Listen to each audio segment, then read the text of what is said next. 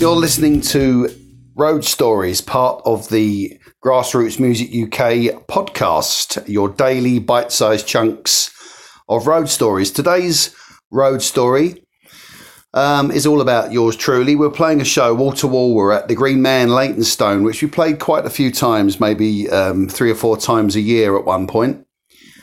And it was a really, really great night. It was one of those nights that every single band has played at some time or another, where you look out and you think, they've let too many people in here.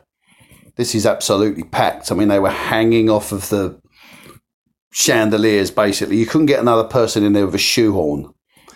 And it was really great gig. We were playing well, and one of those nights where everything you do just works. You play, the audience are singing, the crowd is singing along, they're jumping up and down and everything.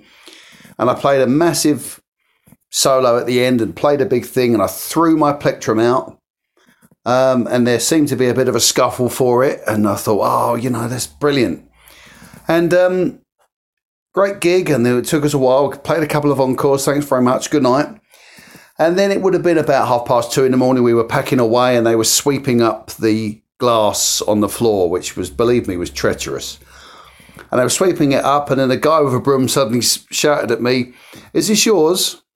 And he handed me my plectrum back. So maybe we weren't quite the megastars that we thought we were. Somebody that, although there was a scuffle for my plectrum, I can only assume that either it was a scuffle to try and get away from my plectrum because they weren't interested, or maybe they dropped it. But whatever it was, maybe I wasn't quite the superstar that I hoped that I was on that night. But that's your road story for today.